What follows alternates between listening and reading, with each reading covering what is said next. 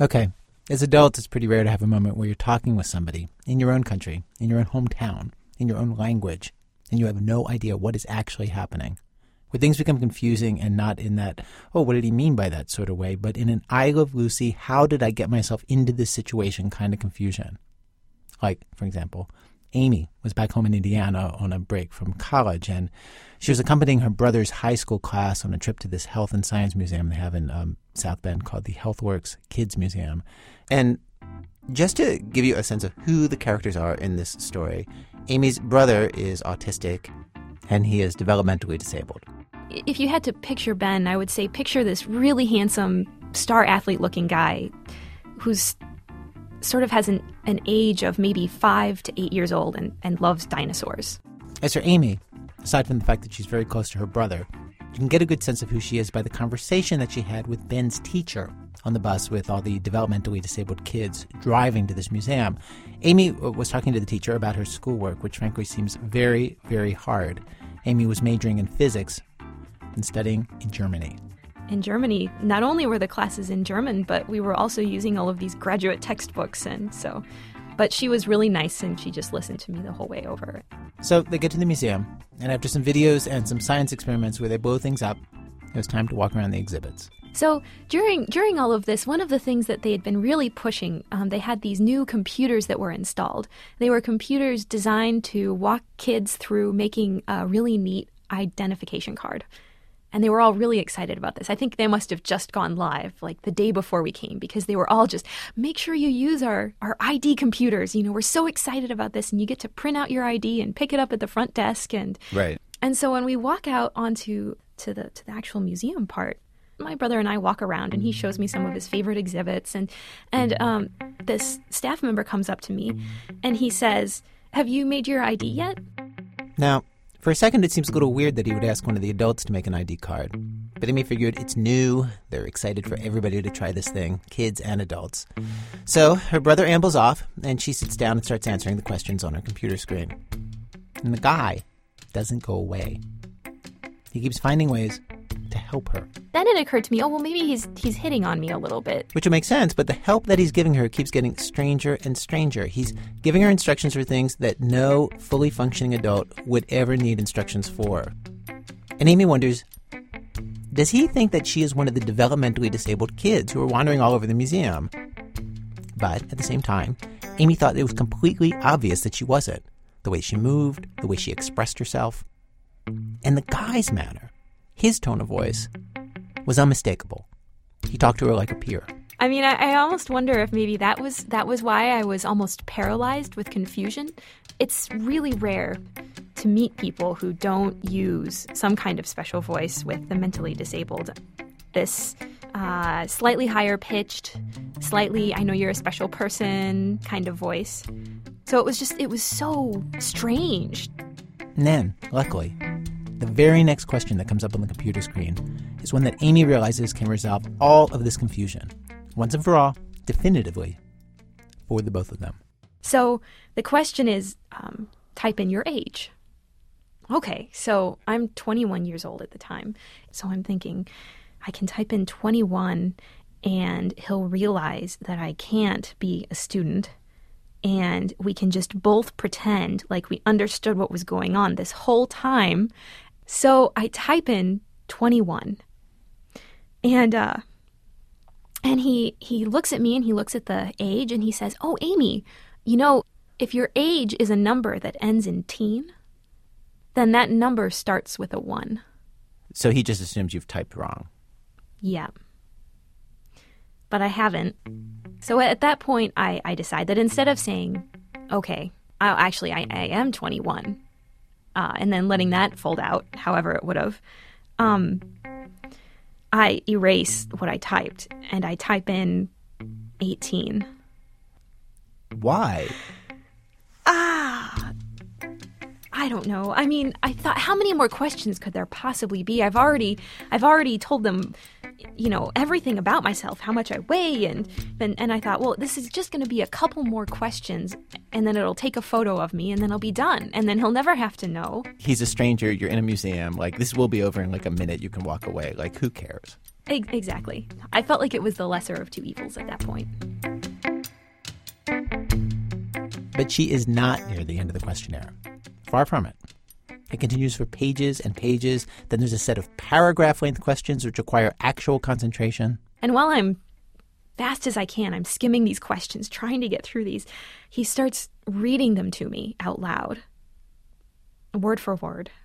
And I'm sort of melting into my chair, and I'm thinking, this is too much. This is way too much of a deception. I have to somehow stop him.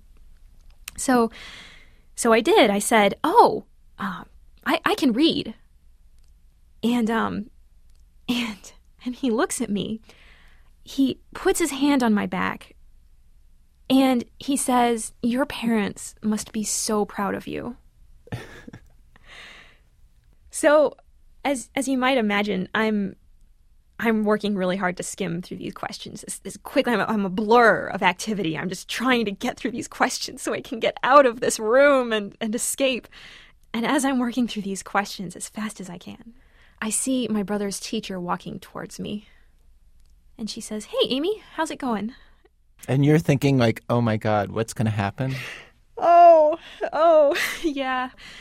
And then it happens. He points to me and he says, again, voice full of admiration and pride. And he says, "Amy was just telling me that she can read."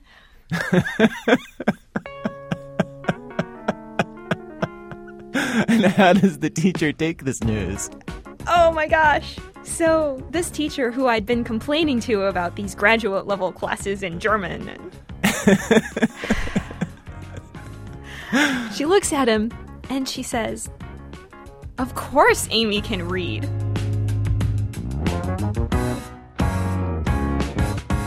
And then the truth pours out. There begins a flurrying of apologizing on all sides. Amy apologizing to the guy apologizing to Amy. Both of them, she says, clutching their own hearts as they do this.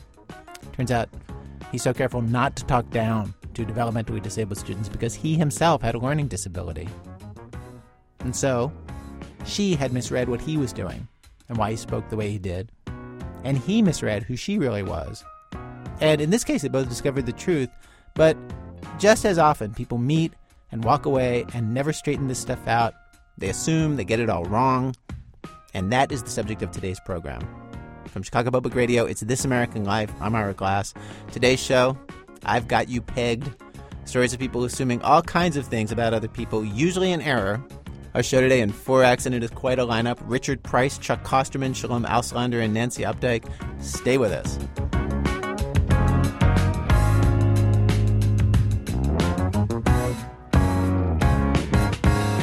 Act 1, The Fat Blue Line.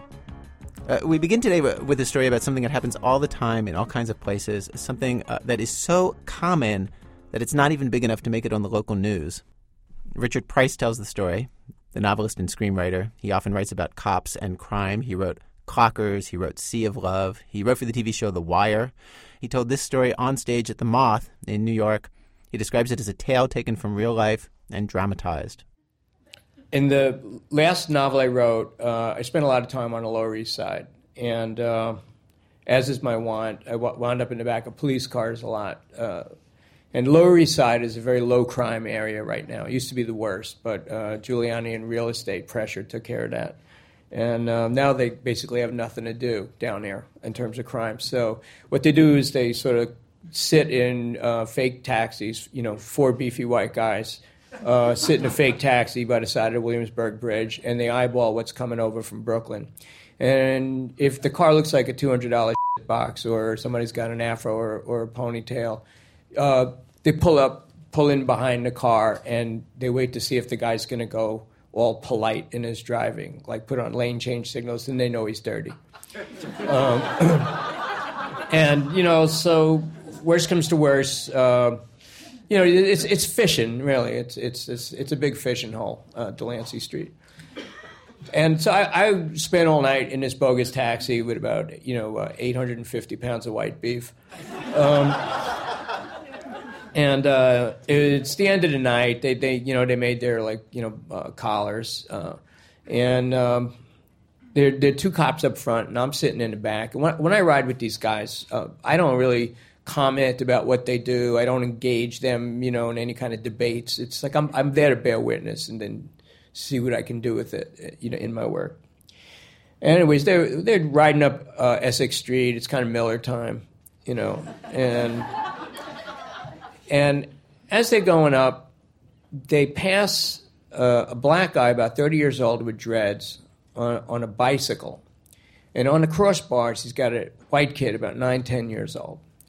And the black guy and the white kid, they're kind of chatting. The kid's looking up at the guy. They look like they're sort of familiar with each other. And the cops drive by, and they're dead silent. After about a block, one guy says to the other, says, "Hey, big guy, does that look fishy to you?"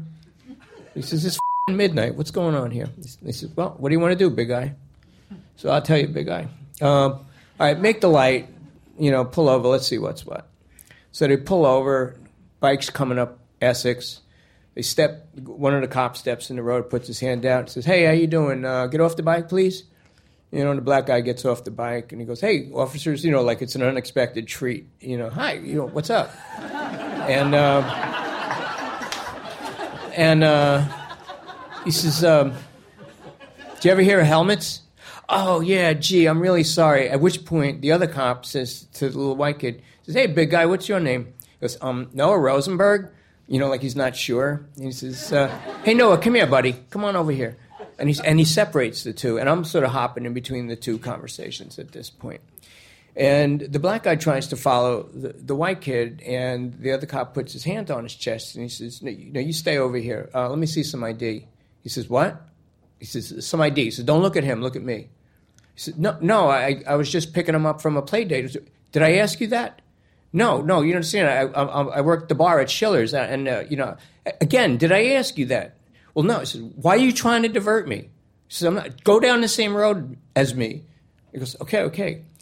And he gives him the ID, and at which point he sort of waves to the kid, and he goes, "Oh, what did I just say to you?" He says, No, I'm really sorry. It's Noah. He's kind of wound a little tight. And he says, "Oh, really?" He says, "Have a seat." He points to the curb, and he makes the guy sit on the curb with his feet in the gutter. And he says, "So where are you going?" He says, "Well, I had the late shift." And he says, "It's kind of late to be driving around with a kid on a bike, isn't it?" At which point I leave those two, and I go over to Noah and the other cop. And he says, "So, your name's Noah, huh?" And the kid says, "Yes, and for the millionth time, I don't have an arc." And the cop says, "Well, you must get that a lot." And the kid says, "Oh, my God, you have no idea." And he says, "So, Noah, how old are you?" He says, "Well, next week I'll be a decade old." I said, "Well, that's great. And where do you live?" He says, 333 Avenue B. He says, "And you go to school around here?" He says, "Yes, I go to the Earth School." And he says, "Oh, cool. And who do you live with?" He says, "I live with my mom." And she goes, "Who's that over there?" And he says, "Well, I don't know who your friend is, but my friend is Cleve." And he says, "Oh, do you know what Cleve's last name is?" He says, "Yeah, Carter. Cleve Carter. Sometimes I call him Coca-Cola. Sometimes I call it carbon copy." He says, "Oh." He says, "Do you know him for long?" I said, "Well, yeah, like 1.25 years. He's kind of like my godfather since my other godfather died." "Oh, and what do you guys do?" "Well, he was taking me home from a play date to my mom." He says, "So he knows your mom?" And he says, "Well, yeah, he and my mom are kind of like friends." He says, "Well, kind of like?" He says, "Well, they have like sleepover dates." And he says, "So your mom knows that you're with him now?" She says, "Well, my mom sent him to pick me up. My dad lives in Woodstock." He says, "Okay," at which point I'm going, "Okay, let's see what's happening with Cleve." I walk over there. Cleve's sitting on the curb, and he's got his feet out there, and he's trying to make it look like it's natural. So he's like massaging his like deep thigh muscles, like he's limbering up for the marathon or something. This is humiliating as shit. And he's kind of smiling because you can't win. You gotta like play through, And he's sitting there, and the other cop is hitting his driver's license with a mag light, one of those big powerful flashlights, and he goes, "So, Cleveland, I see you're from Ohio." And he says, "Yeah." He says, "Cleveland from Ohio." He says, well, actually, it's from Oxford." And the guy goes, "Oh, Miami College." And he goes, yeah, that's where I went." And the cop goes, "Oh, Wally Zerbiak," who's this big basketball player. And he goes, "Well, yeah, Wally was a little before my time." So, "Oh, did you play ball for them too?" He said, well, not basketball, I played soccer. Said, oh, that's amazing, because I teach soccer. I coach soccer out on the island, the kids' league. And he says, that's amazing. I keep waiting for that sport to blow up, but I don't think it's, And Cleveland's going, yeah, that's amazing. Sitting, just wiping it. At which point, a Mustang comes by with 2 black guys in it, and up Essex, and the guy in the shotgun seat looks out the windows and he sees Cleveland sitting on the curb, and he starts yelling out, "Homeboy to base! We got a black man down! I repeat, a black man down!"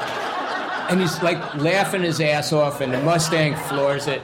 And Cleveland's kind of squinting, and he's kind of looking the other way. He's just like mortified, and. Then hopping back to the other cop with the kid, he says, so Noah, does Cleveland live with you? He goes, no, Cleveland lives at 444 Avenue D. We live at 332 Avenue B. He says, well, you ever been over to his house? He says, only about 1 million times. And he says, mostly with your mom, I guess, huh? He says, and by myself? He said, oh, really? What do you do there? He says, well, sometimes we walk his dog. It's a Rhodesian Ridgeback named Mars. And one time he tried to teach me how to make scrambled eggs, but I don't really like his oven because you light the pilot match and it goes, and it scares me. And he says, one time, my mom had to go to court in Woodstock, and I stayed with Cleveland for 3 days. And he said, in court, huh? He said, yeah, 3 days? He said, yeah. He said, but mostly, I'd say 82.5% of the time we watch television. You and Cleveland. He said, yeah, me and Cleve. He goes, and the cop said to him, do you ever do anything else with him? And he goes, what do you mean? He goes, do you do anything else with him? And all of a sudden, the kid's eyes get really big and kind of like wet, like steel. And the kid starts kind of like breathing kind of heavy, and the cop starts shaking a little bit. And the cop says to him, he says, hey, Noah, look at this. And he pulls his jacket back, and he shows him his detective shield on his belt. He says, you know what that is? He says, yeah, it's a police badge. He says, you know what this means? He says, what? He says, that means you can tell me anything you want, and you'll be perfectly safe. Do you understand that? And the kid looks at him, and he goes, oh, my God, are you going to arrest him? And the cop, his heart's pumping Kool-Aid, and he starts moving over, and he says, why? And the kid goes, if you assholes arrest him again one more time just because he's black and I'm not, I'm going to kill myself. You came into my apartment and dragged him out because the crazy lady next door said he was a rapist. You put him in handcuffs when he came to pick me up at school. You pulled him away from me at the street fair and had made me wait for my mom. I says, I swear to God, I'm going to lose my mind. And the cops go, whoa, easy. At which point, both cops are looking at each other like, well, what's going on? And all of a sudden, Cleveland sees the kid's losing it, and he goes, hey, Noah, buddy. And the cop goes, what did I just say to you? Stop talking to the kid. And at which point, Cleveland says, officer, you want to put this to rest? I tell you what, I'm reaching for my cell phone in here. He says, why don't you call the kid's mom and, just see what's going on? He says, I'll call the kid's mom. He says, what's her name? She goes, Adina. And he calls across to the other cop. Get the kid's mother's name. And the kid, through sobs, is going, Adina. And Cleveland gives the cop the mother's number. The cop calls, and he says, hey, how you doing? This is Sergeant Daly from the 7th Precinct. Who am I speaking to? And she goes, oh, my God, Adina Rosenberg, what happened? He goes, nothing happened. I just need to know, do you know where your son is right now? At which point she freaks. She goes, where is he? What happened? He's supposed to be with Cleveland. He's supposed to be taking him home from a play date. What happened? Well, no, he's fine. Okay, at which point the kid goes, my mom says if I get any more nervous, I'm going to have to live with my father in Woodstock, and the cop's going, the cop's going, no, the kid's great. The kid's fine. It's this, the only thing is like they were riding without helmets, and it's a serious safety violation. It's just going, oh, my God. Oh, Jesus. She says, no, okay, don't worry about it. All right, good night. Have a good night. And he hangs up. At which point they bring Cleveland and Noah together again, and they give him this half-ass lecture on bicycle safety. And he says, I'm supposed to write you up, but, I'm going to give you a pass this time. And, Cleveland's still kind of smiling, but the smile doesn't go past here. It never reaches his eyes. And he gets back on the bike, and the kid gets on the handlebars, and the kid's going through that, post-crying jag, shudder withdrawal. And Cleveland's kind of talk him down as he sort of pushes off, and they go disappear up Essex. And we get back in the police car, and I'm sitting in the back. I'm not saying a thing. And they go in dead silence for about 2 blocks. And one cop finally says to the other, says, something, big guy? And the other guy says, what's that, big guy? He says, still feels fishy to me. And the other cop says, hey, we gave it a shot, man. That's all we can do. Thank you. Richard Price. His latest novel is called The Whites, written under the name Harry Brandt. He was recorded at The Moth, which is a free podcast with all kinds of stories like the one you just heard. They are at themoth.org. We all hate stereotypes. Stereotypes are killing us, and they are killing our children, and they are putting LSD into the water supply. That is writer Chuck Kosterman, and this is Act 2 of our show. Stereotypes are like rogue elephants with AIDS that have been set on fire by terrorists, except worse. We all hate stereotypes. Seriously, we hate them. Except that we don't. We adore stereotypes, and we desperately need them to define who we are or who we are not. People need to be able to say things like, all stereotypes are based on ignorance, because expressing such a sentiment makes them enlightened, open-minded, and incredibly unpleasant. Meanwhile, their adversaries need the ability to say such things as, like it or not, all stereotypes are ultimately based in some sort of reality, because that kind of semi-logic can justify their feelings about virtually anything. And here's what I suspect is the truth. Neither side is correct. Stereotypes are not based on fact, and they are not really based on fiction.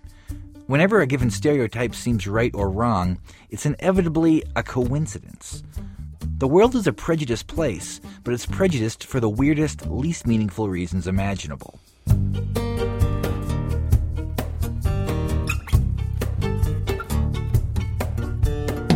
A few years ago, I toured 6 German cities over a span of 9 days. I was primarily struck by 2 points. A, the citizens of Germany are friendly and nervous. And B, the citizens of Germany perceive Americans to be obese, puritanical, non-smoking imbeciles. Their opinion of the United States is mind-blowingly low, even when compared with how the U.S. is viewed by France. Now, I can see that my reason for viewing Germans as friendly is completely unsophisticated. I believe Germans are nice because they were nice to me, which is kind of like trying to be a meteorologist by looking out a window. But at least from what I could gather, the reason German citizens assume Americans are barbaric and vapid is almost as unreasonable, even though they're usually half right.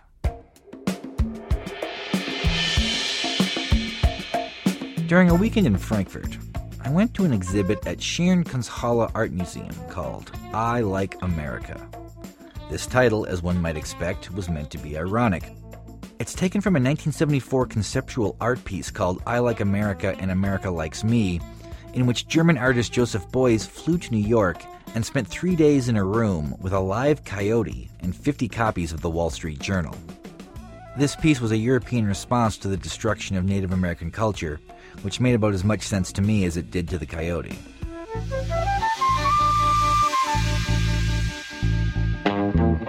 The bulk of I Like America focused on German interest in 19th century American culture, specifically the depictions of Buffalo Bill, cowboys, and the artistic portrayal of Indians as noble savages. But it was curious to read the descriptions of what these paintings and photographs were supposed to signify. Almost all of them were alleged to illustrate some tragic flaw with American ideology. And it slowly dawned on me that the creators of I Like America had made one critical error. While they had not necessarily misunderstood the historical relationship between Americans and cowboy iconography, they totally misinterpreted its magnitude. With the possible exception of John Bon Jovi, I can't think of any modern American who gives a about cowboys, even metaphorically. Dramatic op-ed writers are wont to criticize warhawk politicians by comparing them to John Wayne, but no one really believes the movie Hondo affects policy. It's just a shorthand way to describe something we already understand. But European intellectuals use cowboy culture to understand American sociology, and that's a specious relationship even during moments when it almost makes sense. As it turns out, Germans care about cowboys way more than we do.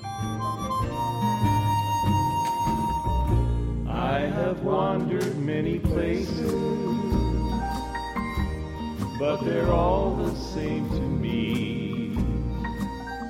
A sardonic German teenager told me what she thought the phrase "the American dream" meant. "I assume it means watching Baywatch 24 hours a day," she said. She was sort of joking, but I've heard similar sentiments in every foreign country I've ever visited. There is a widespread belief that Americans spend most of their lives watching Baywatch reruns and TMZ. But what's interesting about this girl's insight was her reasoning. She thinks Americans love Baywatch because Joey Tribbiani on Friends loves Baywatch.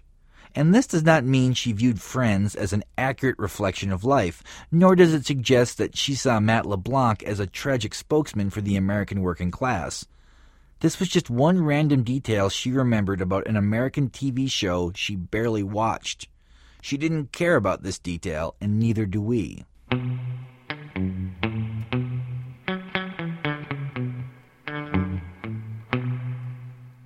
As I rode the train from Munich to Dresden to Hamburg, I started jotting down any random details I noticed that could prompt me to project larger truths about Germany.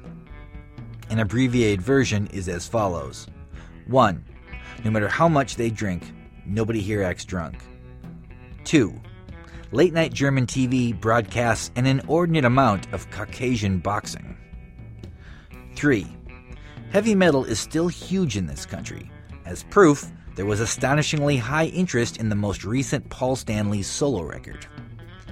4. When addressing customers, waiters and waitresses sometimes hold their hands behind their backs, military style. I suppose I could use these details to extrapolate various ideas about life in Germany. I suppose I could create allegorical value for many of these factoids, and some of my conclusions might prove true. But I am choosing not to do this. Because now, I can't help but recognize all the things people do that, A, have no real significance, yet B, define how outsiders see them. When I returned from my tour, many people asked me what Germany was like. I said, I have no idea. But weren't you just there? They inevitably asked. Yes, I told them. I was just there, and I don't know what it's like at all. Chuck Klosterman. A version of this first appeared in Esquire magazine. He's the author of many fine books. His newest is But What If We're Wrong? I'm a cowboy on a steel horse I ride. I'm wanted, dead or alive. Act 3. Yes, no, or baby. Well, there's a simple rule designed to help us all fight the urge to pigeonhole other people based on a first impression. And I speak, of course, of don't judge a book by its cover. But this axiom, this adage, this maxim is deeply flawed, and not just because of its annoyingly scoldy self-righteousness. The fact is, there are times in life where you must judge a person based on woefully little information crammed into some cover letter or something like that they have put together. One of our show's producers, Nancy Updike, visited somebody in this very judgy situation. Anyone who's not a megalomaniac feels daunted by the prospect of having to separate a group of strangers into a yes pile and a no pile. Kim Schwery is 7 months pregnant, and she's facing, on her coffee table in Seattle, dozens of one-page letters from couples who want to adopt her baby. Individually, each letter seems like not enough information, and collectively, they are way, way too much. The first time she read through them, they melted into an indistinguishable mass of thoughtful, intelligent, fun-loving, mutually supportive, healthy, active, outdoorsy couples. A lot of the hobbies are similar, just hiking, couples from the Northwest too, I'm sure that's common. So, even just this page, hiking, snowshoeing, camping. And if you turn to the next page, is there also a hiking part? Let's see, probably. Oh, yes, hiking. There you go. Kim's doing an open adoption, which means that she will have a relationship with the family who adopts her child for the rest of her life. The cover letters are just the beginning of a long, long process. The whole thing is sort of like super high-stakes online dating. Judging people is required. Kim goes back and forth between practical considerations and pure gut checks. Here's something. This couple has another child, and, they're talking, I don't know, they use kind of like child talk when they're talking about him. Like it says something about kissing his boo-boos or something, and that kind of, I don't know. I don't like that very much. Kim ends up liking a different couple that already has a little boy. She likes the idea that her baby would have a sibling. She weeds out a family that seems to her too religious, and later she frowns on a couple who both have high-powered jobs that they write about at length. She wonders if they'd be home enough for the baby. These guys, I could see them, working 50, 60 hours a week because of their careers. A few pages later, Kim makes a face when a couple says they're relational people. I'm wondering exactly what that meant.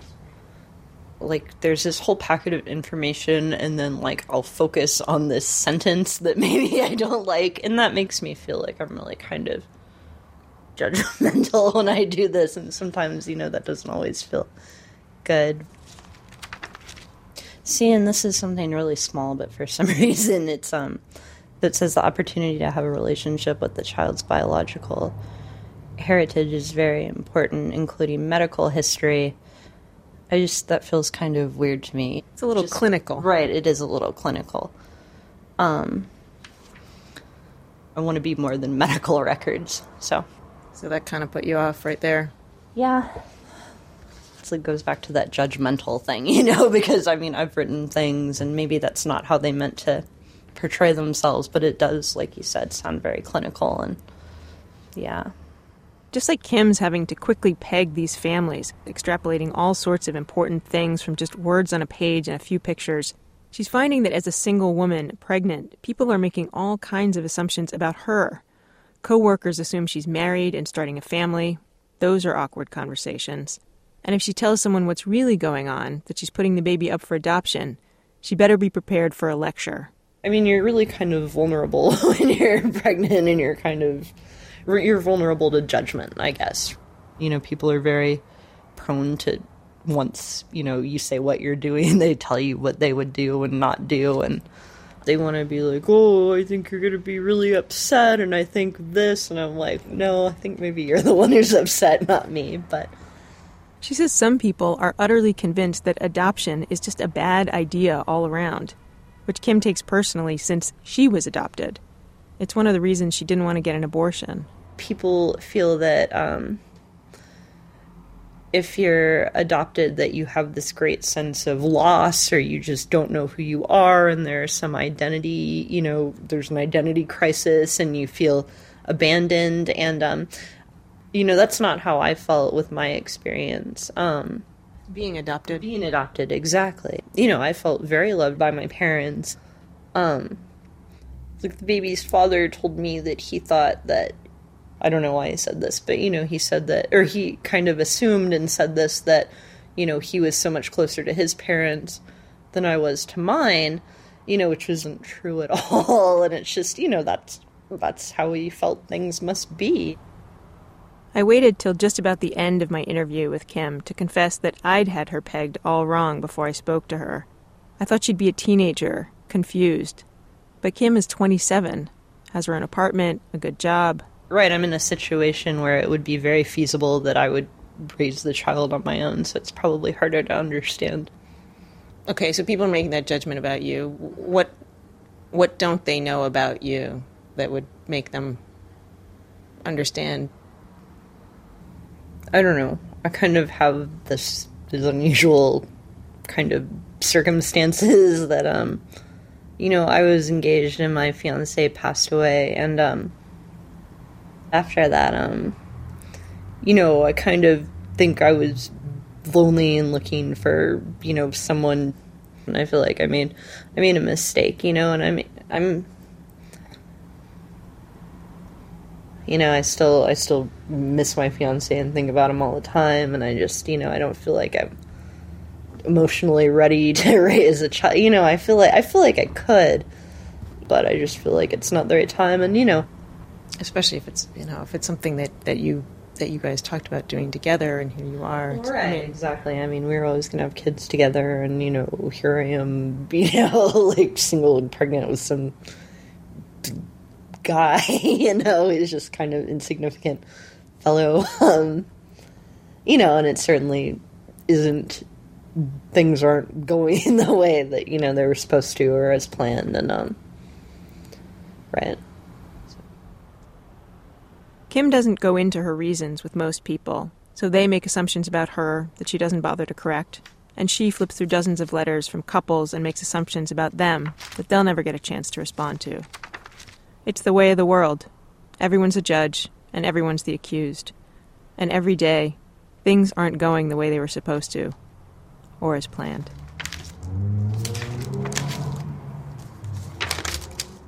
Nancy Updike. Coming up, proof that some people simply should not go on vacation. They can't hack it. They cannot handle the mellow. That is in a minute from Chicago Public Radio when our program continues.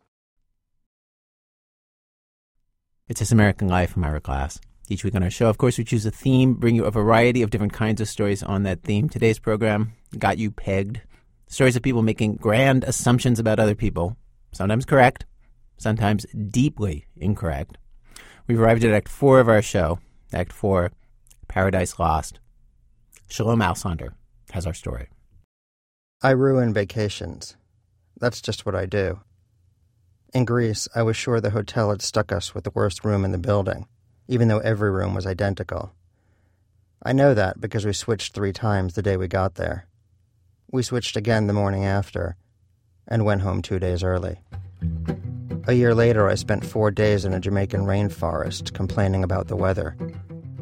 We're in a rainforest, my wife said. So? So it rains. We went home 2 days early.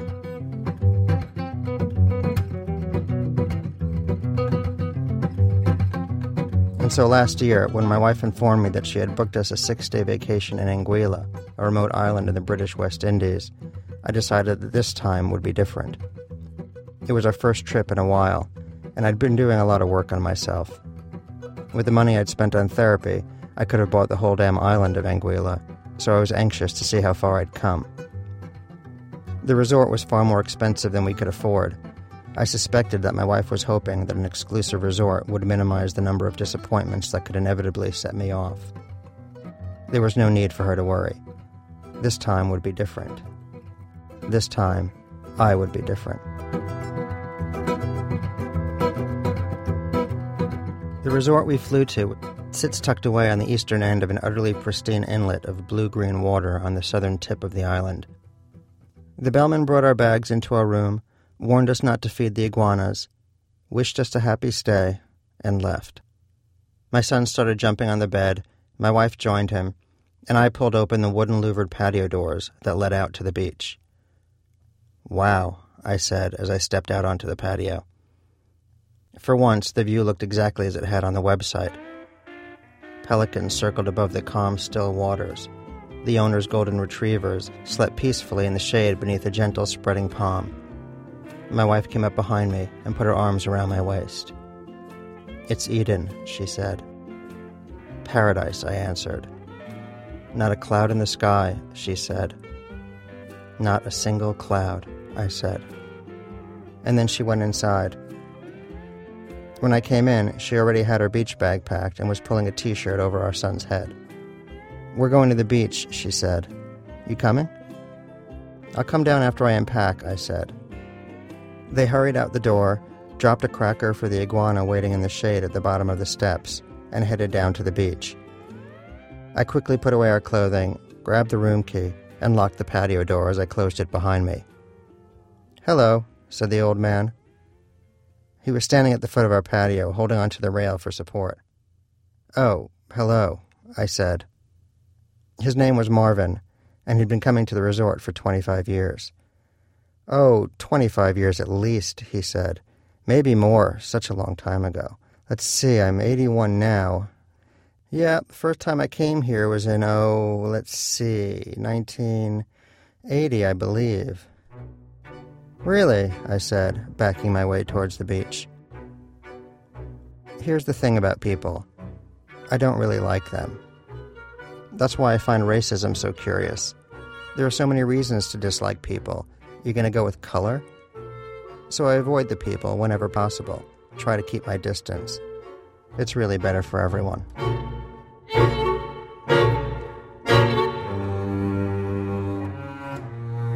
Could have been 1982, Marvin continued. Or maybe even 1978, now that I think about it. No, it was 1980. I remember because I was arguing with my wife about Reagan. Ooh, boy, did she hate him. Uh-huh, I said. I looked toward the beach and could see my wife and son running down to the water with his pail and shovel. Well, I better go. Family's waiting for me and all. She's dead now, he said. He gently cleared his throat and looked to the ground. Damn it, I thought. I'm sorry, I said. She was a good woman, he said. I nodded. I'm sure, I said. Hotel was very different back then, of course, Marvin continued. Very, very different. The restaurant wasn't where it is now, no sir. That building wasn't even built until 1990 or so. Maybe 92 even.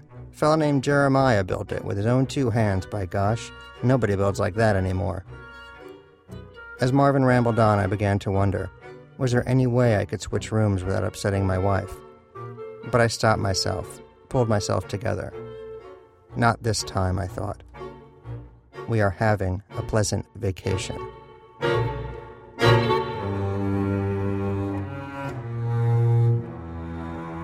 Is that your wife? Marvin asked. Yeah, I said, waiting for me. She's beautiful, said Marvin. Yeah, I said, well, I better skedaddle. My wife was beautiful too. Uh-huh, I said with a wave. Well, I'll see you later. Marvin waved back, walked up the steps of the villa directly adjoining ours, took out his key and walked inside. The door closed, and the expectorating began.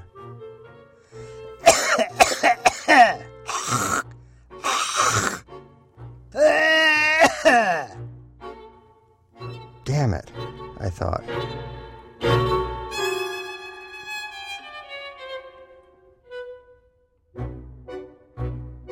The trip had exhausted our son, so we had an early dinner and went for a short sunset stroll on the beach. Thanks, said my wife, putting her arm through mine. For what? I asked. For being so good about things. I smiled and squeezed her arm. Our son ran through the gentle surf and shrieked with joy. Soon he grew tired, climbed into my wife's arms, and we reluctantly climbed the patio steps back to the room. Good night, said Marvin. He was sitting on his patio next door. Good night, whispered my wife. Where in New York you from? Asked Marvin.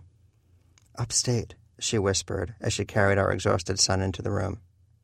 I spent a lot of time there, said Marvin. Hudson Valley, I think it was. Might have been the Catskills.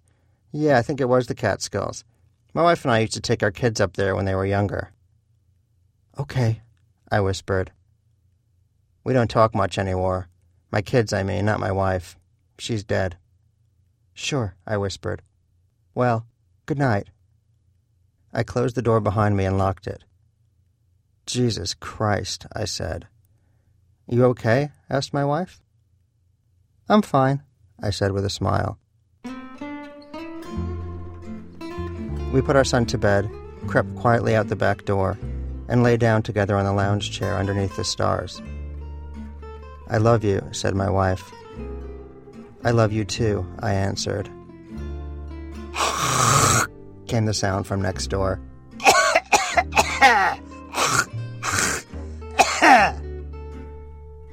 We lay there a while longer, holding hands in the cool tropical night breeze, watching the shimmering lights of long-dead stars, and pretending we weren't listening to an old man drowning in his own phlegm.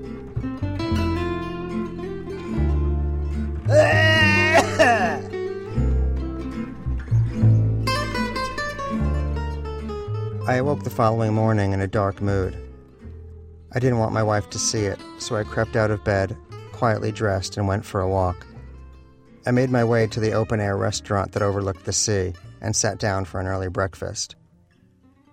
Okay, I thought, so there's an old man next door. Was that worth ruining our whole vacation?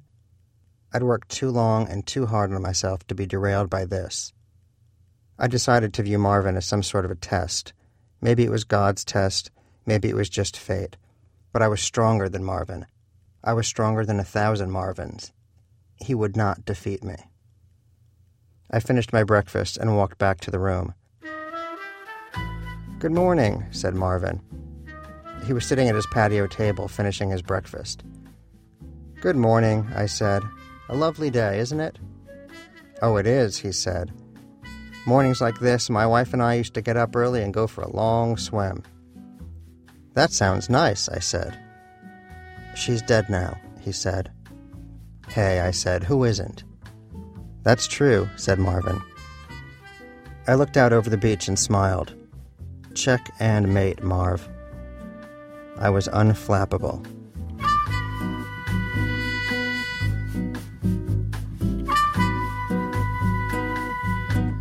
"Auschwitz," said Marvin. I turned around. "Sorry?" "My wife. She died in Auschwitz.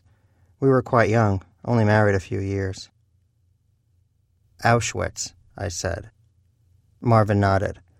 "We were sent to Dachau at first, but after a few weeks they sent us to Auschwitz." "Auschwitz," I said. "Sure, my mother too. She was sent to Bergen-Belsen, but that's not where she died. She died in Auschwitz, with my father. Probably of pneumonia, that's what I heard. My father was shot. The Nazis shot him. I know this from some people in Miami who knew him in the camps. Ethel and Morris Goldstein. They died a while ago. I should have been compassionate, I know.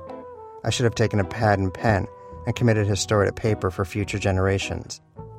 But I didn't. Instead, I seethed. 20 minutes of genocide stories later, I went into our villa, closed the door sharply behind me, and stood in the center of the room with my hands on my hips. "What?" asked my wife. I threw my hand into the air. "Auschwitz," I said. "Pardon?" "Auschwitz." "What are you talking about?" she asked. Au-freaking-Schwitz. He's a survivor, hon. A Holocaust survivor. I don't have anything against Holocaust survivors. Some of my best friends are Holocaust survivors. Okay, that's not actually true, but I don't have anything against them. But if I want to relax and forget about life for a while, maybe hit a bar and have a drink, I'm not going to call Ellie Wiesel. "Hey, Ellie, how's it going?" "I had a tough day. Why don't you come over and we'll watch Schindler's List?" "Bring beer."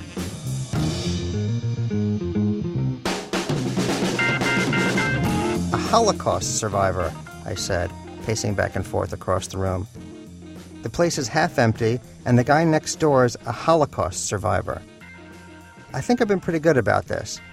I didn't let the travel upset me. I didn't let the hacking next door all night long get to me. But this is too much. It's too much. I'm standing in paradise talking about gas chambers." My wife was sympathetic, but she'd seen this before, and insisted I was blowing it out of proportion. "As usual," she said. And I said, "What's that supposed to mean?" And she said, "You know what that means." And I said, "No, I don't." And less than 24 hours after our plane touched down in Eden, we were fighting.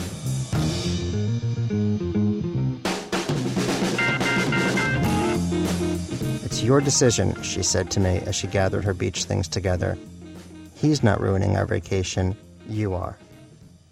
"No, I'm not," I shouted. "Goebbels is. Blame Goebbels." She walked out and stomped down the patio steps. My son began to cry. A dozen iguanas sat on the deck. 2 of them ran inside and hid under the bed. Damn it, I thought. I spent the next few hours avoiding my wife, hoping that a little time would settle things down between us. I took my son and walked over to the front office. "Did you feed them?" the man asked. "We told you not to feed them." "They're in our room," I said. "They're under our bed." I heard laughter coming from the lobby and poked my head around the corner. Marvin was sitting in a wicker chair surrounded by a half a dozen adoring hotel employees. A waiter from the bar brought him a rum punch. "Let me pay you," said Marvin. "No, no, Mr. Marvin," said the waiter. "No, no." If there's anything worse than hating someone, it's discovering that everyone else loves them. "Oh, Mr. Marvin," an attractive female chambermaid cried. "He's terrible." The man at the front desk smiled in Marvin's direction. "What a sweet man," he said, and then shook his head. "And what he's been through."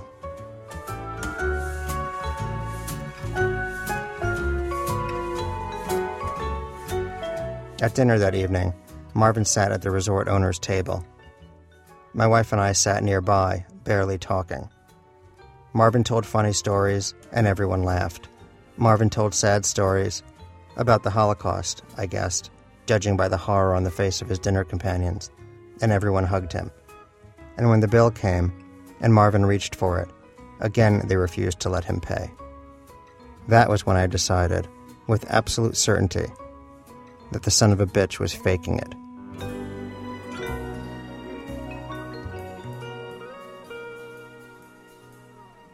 Holocaust survivor my ass, I thought. I grew up in an Orthodox Jewish community. I've known Holocaust survivors, okay? And they don't go on and on about it. Elie Wiesel doesn't go on about it. Marvin was no Holocaust survivor. He was just an old chatterbox looking for a meal ticket. There's no such thing as a free lunch until you tell everyone sitting next to you at lunch about your stay in Bergen-Belsen. Marvin was faking. I was sure of it. And I was equally sure that if I could just prove that to my wife, all would be forgiven. And I knew just how to do it. We came back from dinner, and I put my son into his pajamas and read him some stories.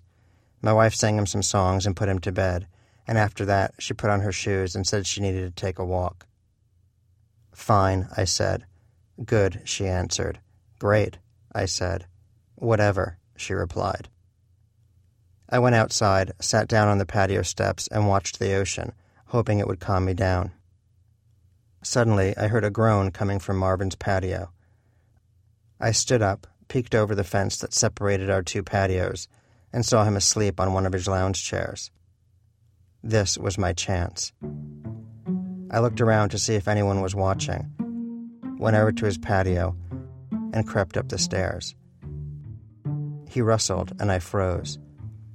After a few seconds, I tiptoed over to where he was sleeping.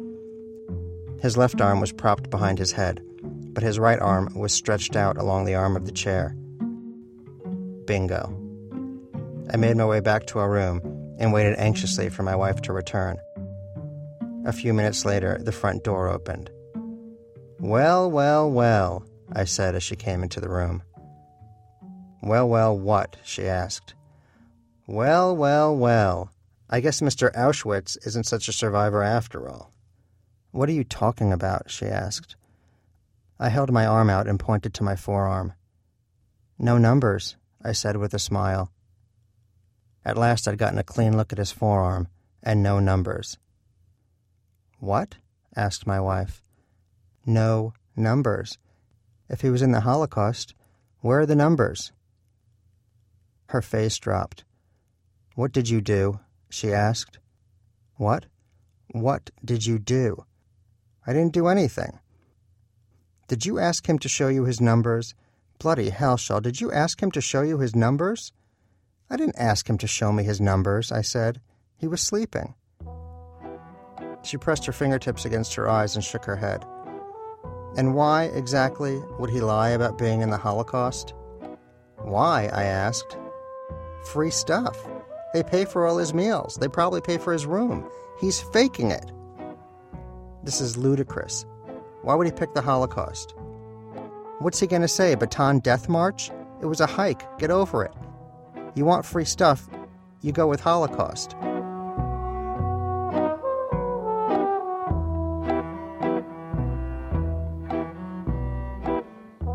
"Which arm?" she asked. "What? Which arm did you check?" I paused. "The right one," I said. She looked at me. "They tattooed the left?" She nodded. "And they didn't tattoo everyone." "How do you know?" "My neighbors were survivors," she said. "Both neighbors. None of them had numbers." She kicked her shoes off and headed for the bathroom. "This isn't about Marvin," she said. "This isn't about numbers or concentration camps. This is about you." All that night and into the next morning, I couldn't sleep. I lay in bed imagining that I'd proved to everyone what a fraud Marvin was. I pictured finding a photo of him, circa 1940, somewhere in Miami. I pictured calling the Holocaust Museum in D.C. "Marvin," they would say. "We have no record of a Marvin." I pictured confronting him at dinner, catching him out on some esoteric German historical fact. "Wrong! Himmler didn't take over the Gestapo until 1934. Ha!" But mostly, I just felt awful. A full third of our first family vacation was over, and we'd spent most of it fighting. I was sure our son sensed it, sure that he would hold it against me. Sure I was wrong, but sure I was right.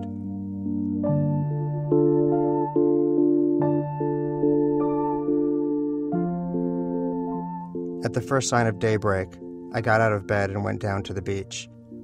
I walked south along the entire length of the shore before turning around and heading back. As I grew closer to the beach across from our villa, I saw something dark and heavy in the shallow water. I thought it was a log or a mass of seaweed, but then I saw it was moving. It was kicking. It was a person. And as I grew closer still, I realized it was Marvin. It was Marvin, and he was struggling to get to shore.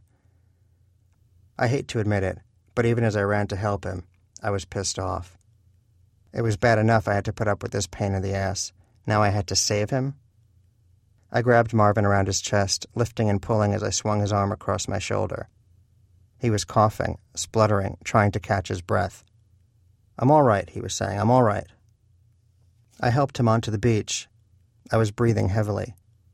"That," I said, "was the most pathetic cry for attention I have ever seen." Marvin laughed and took a moment to catch his breath. "My wife," he said. "Yeah," I said. "Auschwitz." He shook his head.